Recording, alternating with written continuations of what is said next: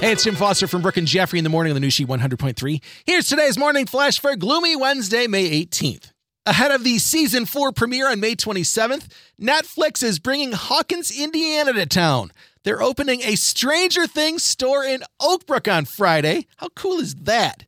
The retail experience inside the Oakbrook Center will include exclusive merchandise. You'll actually be able to walk into Joyce's house, hit the Starcourt Mall, the Rift in the Lab, even the Palace Arcade. And brave fans, not including this guy, can go upside down for an up-close selfie with a life-size Demogorgon. No thank you.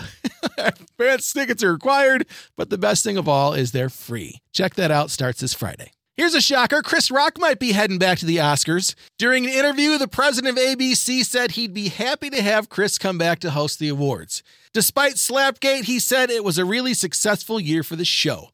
Can I just suggest, let him host the show, put 2 empty seats up front, and they can just heckle the front row the whole show.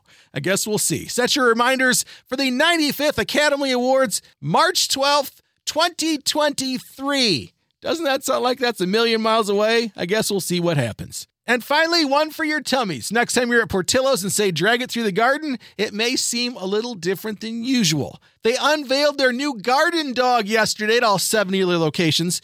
It's a plant-based wiener topped with all the fixings of a traditional Chicago dog. I almost feel like I need hot dog runway music here. The char-grilled dog is packed with pea protein and dragged through the garden of mustard, relish, onions, tomato, sport, peppers, and pickles, just like their legendary Chicago dogs, of course with no ketchup. All of the flavor with none of the meat. Count me in. I'll try anything once. Well, almost anything. There's your Wednesday morning flash. Have a great day. Get through the rain because tomorrow it's going to be sunny and 83. And thanks again for listening to the New Sheet 100.3. Hits of the 80s, 90s, and 2000s.